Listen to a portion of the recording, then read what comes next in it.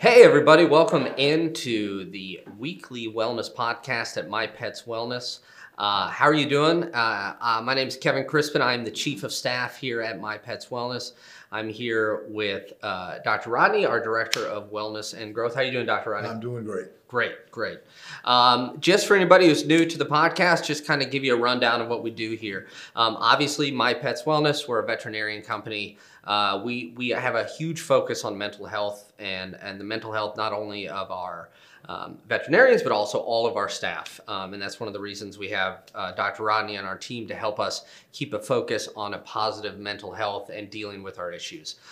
So we basically, myself and Dr. Rodney, each week discuss some topics around that issue.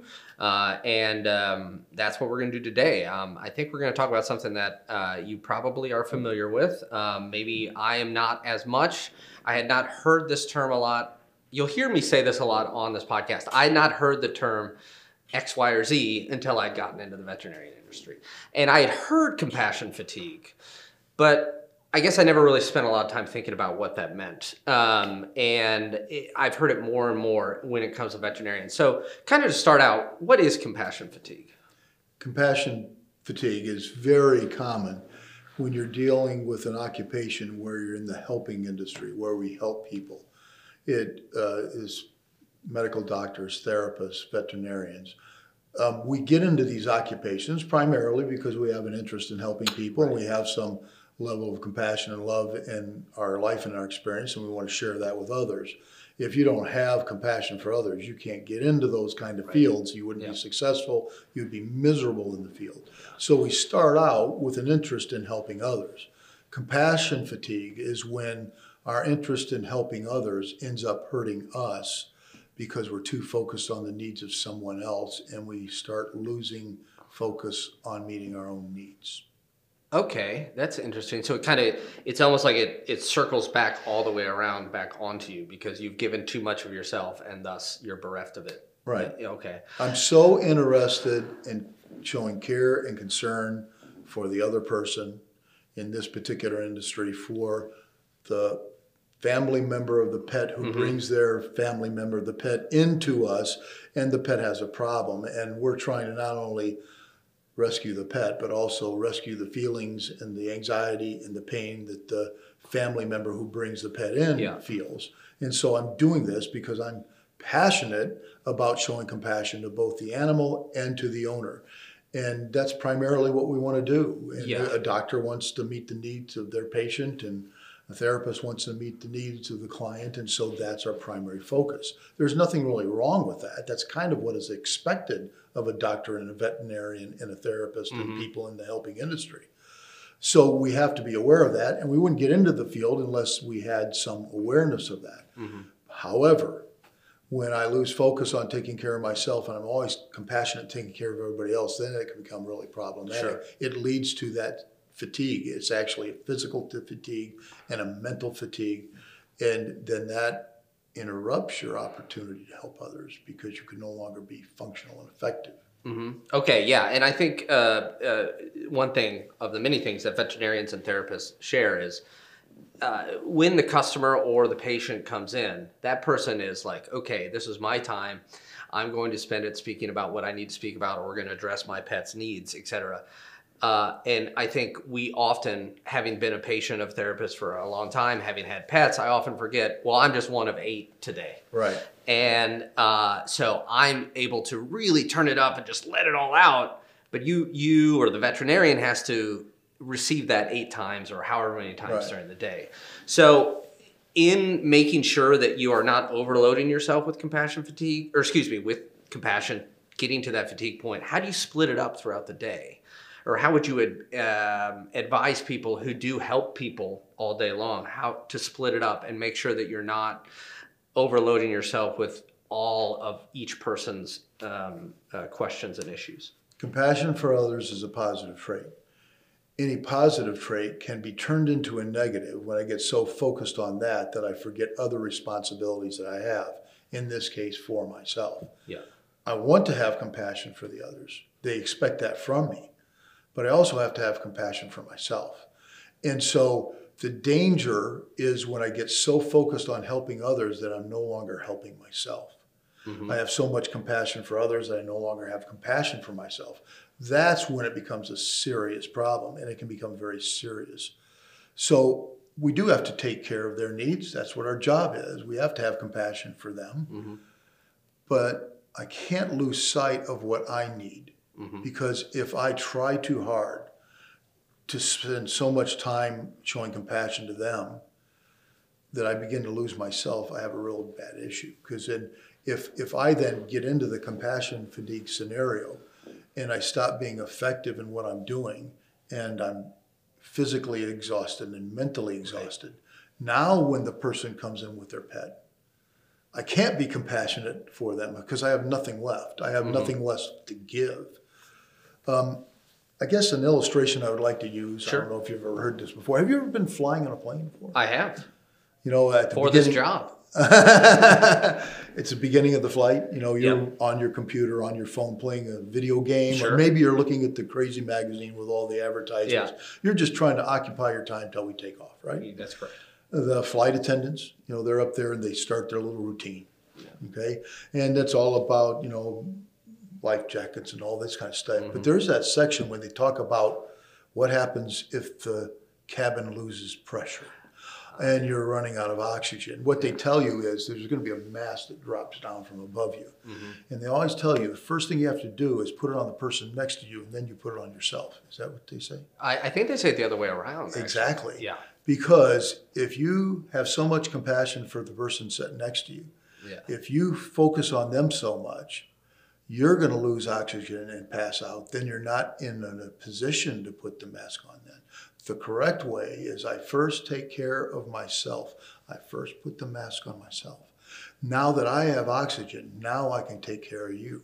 That is a really good illustration. So if you don't do it that way, you're trying to help the other person, but then you pass out and die of hypoxia. And in the meantime, you didn't ever get it on them either. Now both of you are dead. I always have to take care of myself first. A healthy lifestyle is self-care. That's not selfishness. If I want to help others, I have to be okay myself. Right. If I'm burned out, if I'm fatigued, if I'm totally out of my ability to show compassion for others because I'm so exhausted, which is what compassion fatigue is, I can't help anybody. Yeah. So the way out of this is my primary responsibility is I have to flip my thinking, is not to really take care of them. I have to first take care of myself, because it's only when I take care of myself and show compassion for me and have a proper schedule that I can control, that I can be in a position to help a person with a pet who's in trouble. Yeah. So, and are there general, I mean, we're all different people, but are there general things that you recommend for people to do if they are starting to feel that emotional or physical fatigue, knowing that they're kind of entering into that compassion fatigue, things they can do for themselves? You mentioned schedule, maybe re-examine their schedule, think how are they performing their life outside of work? What type of things would you think of to kind of advise people on if you had any? Well, the first step I think I would say is to learn to say no. You know, it's not a hard word to say. It's just two letters, no. You know, a lot of people can't say no. They always say yes. And that's where you're no longer taking care of yourself, because you're always saying yes to everybody else. Everybody knows that occasionally we have to say no. But I have to know I need to say no. When I say no, that's a request I cannot meet, or I can't do that right now. That's when I'm taking care of myself, so that I don't reach that compassion fatigue and the burnout stage that comes with it. It's a simple little thing, but the American Psychological Association has this Bill of Rights for all individuals. On that very long list, two of the things they say is every person has a right to say no.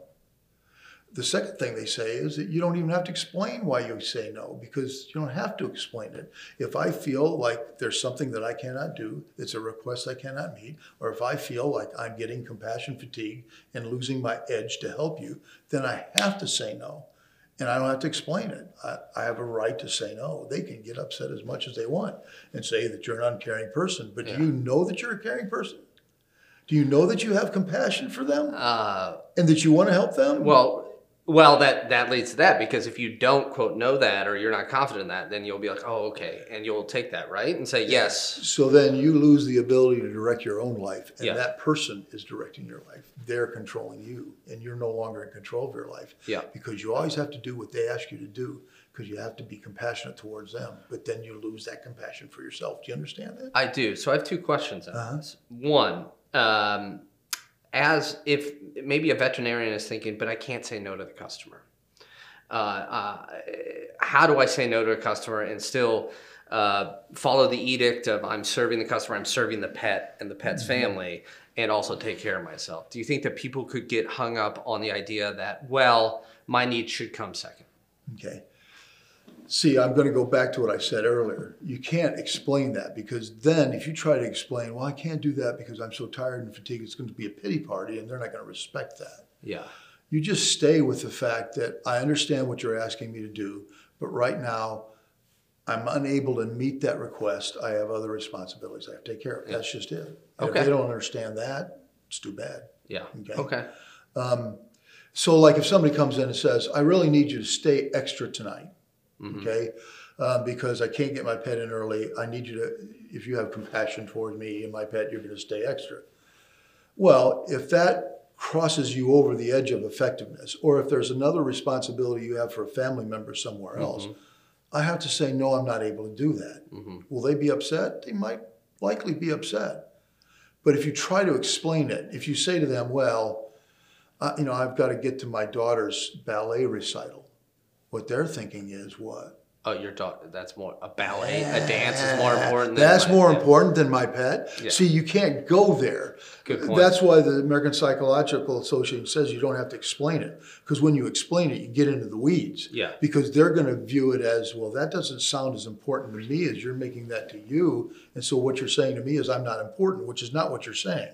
You have a right to say no and prioritize your life for you, your family, so that you can be there the next time that they need you. Okay. Now, of course, if you are in a position to say yes, would you say yes?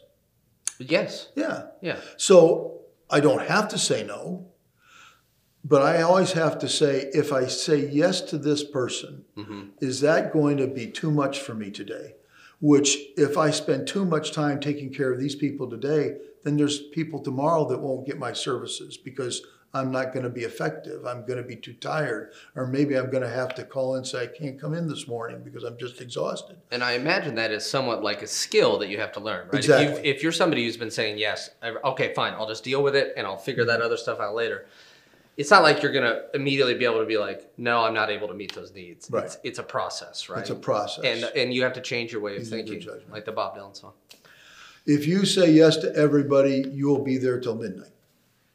In Right. many cases. Yeah, that's very true. If you say yes to everybody, you'll never make the ballet recital. If you get what I'm saying. Yeah, right. And then who's hurt? The daughter, your The daughter. daughter. Yeah. So Tchaikovsky. ultimately, I'm going to take a risk here with you, but Okay. who's more important to you, your daughter or the client?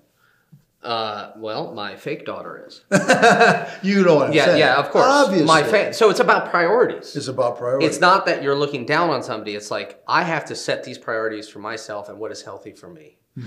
And in this case, this example, obviously my daughter is my priority. Yeah. Yeah. Now let's play another game, because see, you have to use your intelligence to think this through, and you've got to do it quickly, and it comes with experience. Yeah. So a client with a pet calls me up, an owner, and says, I really need to bring them in late. I think they're going to die. I do have a ballet recital to get to, but there's also one the next day. Right. Okay? So now I'm in a bind. What am I going to do? You're the only person that can make that decision, which is more important to you. I might, in that case, say, well, okay, bring the pet in. Now, am I just not going to show up to the ballet recital? Well, no. Okay, so while they're coming in, I'm going to make a phone call home and talk to who? Your daughter. My daughter, and explain. Okay, so then she doesn't get shocked when I don't show up. So then she at least is heard, seen, you notice. And they will usually be able to handle that. Now, I'm just giving examples of where I don't want you to go to the point where, well, if anybody asks me to stay over, I'm just going to say no because that's taking care of myself. It's a balance. It's a gray area, but you have to make those decisions. Where compassion fatigue sets in is when I can't say no. I always say yes. I always stay late. Mm-hmm. And then my family suffers, and then I suffer. Right, because you're giving all of yourself there. Right. And then you get home, and there are people that you love very much that you want to give your compassion to as well, but you just aren't able. You're depleted. In the helping field, whether it's a medical doctor, a therapist, or a veterinarian, mm-hmm. I always have to be concerned about, if I do this, am I going to be effective for those people tomorrow that need me? Get what I'm saying? Yeah. So that's where the balance has to come in, and where sometimes you have to say, no, I am not able to do that. I need to take care of myself. That's not what you're saying to them. Your mind's saying, I need to take care of myself. And I also have to be ready to do this all over again tomorrow. And that goes back to something we've talked about on previous episodes, which is that perspective that you need. And I think, in the healthcare situation or in the compassion industry, right? Mm-hmm. You sometimes probably have to learn that, I have to be this compassionate every day. And maybe when you're saying yes all the time, you have to change the way you think. So I just think it's very interesting that comes back also again to perspective. Mm-hmm. It does. Yeah. So one last question I want to ask you is, you said physical and mental fatigue. Mm-hmm. We have talked in the past about stress and mm-hmm. things like that. So with the physical fatigue, what is causing the physical fatigue from compassion? Is it your own, compassion fatigue? Is it your own, the weight that you're putting on yourself mentally, and that's just causing you to kind of cow under that, or? Yes, it's the stress that's being created by the overall situation. And so you end up in physical fatigue because that stress has an impact upon your body in a multiple different ways. Right. So it's not that you're tired. Your body is physically wearing out and unable to continue to do what it needs to do. So, it's really more that scenario that leads to the physical fatigue. The mental fatigue is related to that, but somewhat different. The mental fatigue is that the entire situation is getting so stressful that I can't even make a decision as what's right now. And I can't think, but I need to be able to think in order to do what I'm supposed to do. So if you recognize that you have mental fatigue going on as well as the physical fatigue, the pet is in trouble. But if they come in and you're not able to mentally do what you need to do because mm-hmm. your brain is not able to engage in that process of even understanding what I need to do to help this pet, are you actually helping them or are you hurting them? You'd be hurting them. Yeah. Okay. Now, again, these are not conversations you have with them and an explanation as far as why you make the decision. They'll never understand it. That's where you're going to get into trouble if you try to explain it. You just say, no, I'm not able to do that. They're going to be mad. But that's their issue that they have to work through. As long as you know that I do have compassion for that person with that pet, but I also have to have compassion for myself and my physical and mental well-being, that's when I'm going to say no. Mm-hmm. And if they don't like it, that's their issue that they have to work through. I might lose somebody at the clinic that no longer wants to come there, but I'm going to have 8 more people tomorrow that I'm going to be able to meet their needs, and they're going to keep coming. Exactly. It's and you're unfortunate that I can't meet that person's need right now. Yeah. If you always say yes, you're going to get into a situation where physically and mentally you are worn out and can't keep going. And now you're going to die and they're going to die because you run out of oxygen in the plane. I got to take care of who first? Me I got to put it on my face. That's not selfishness. I can't help somebody else until I first help myself to be in a position to help them. Yeah. You get what I'm saying? Yeah, and I think it's a really good summation of the whole thing. It kind of where we go and what we can do to help address it and maybe stave it off in the future. So I think it's a good stopping point. Okay. So appreciate your time today, Dr. Rodney, as always, sir. I love it. And we'll see you next week here on the My Pets Wellness Weekly Wellness Podcast. And thank you so much for joining. Later.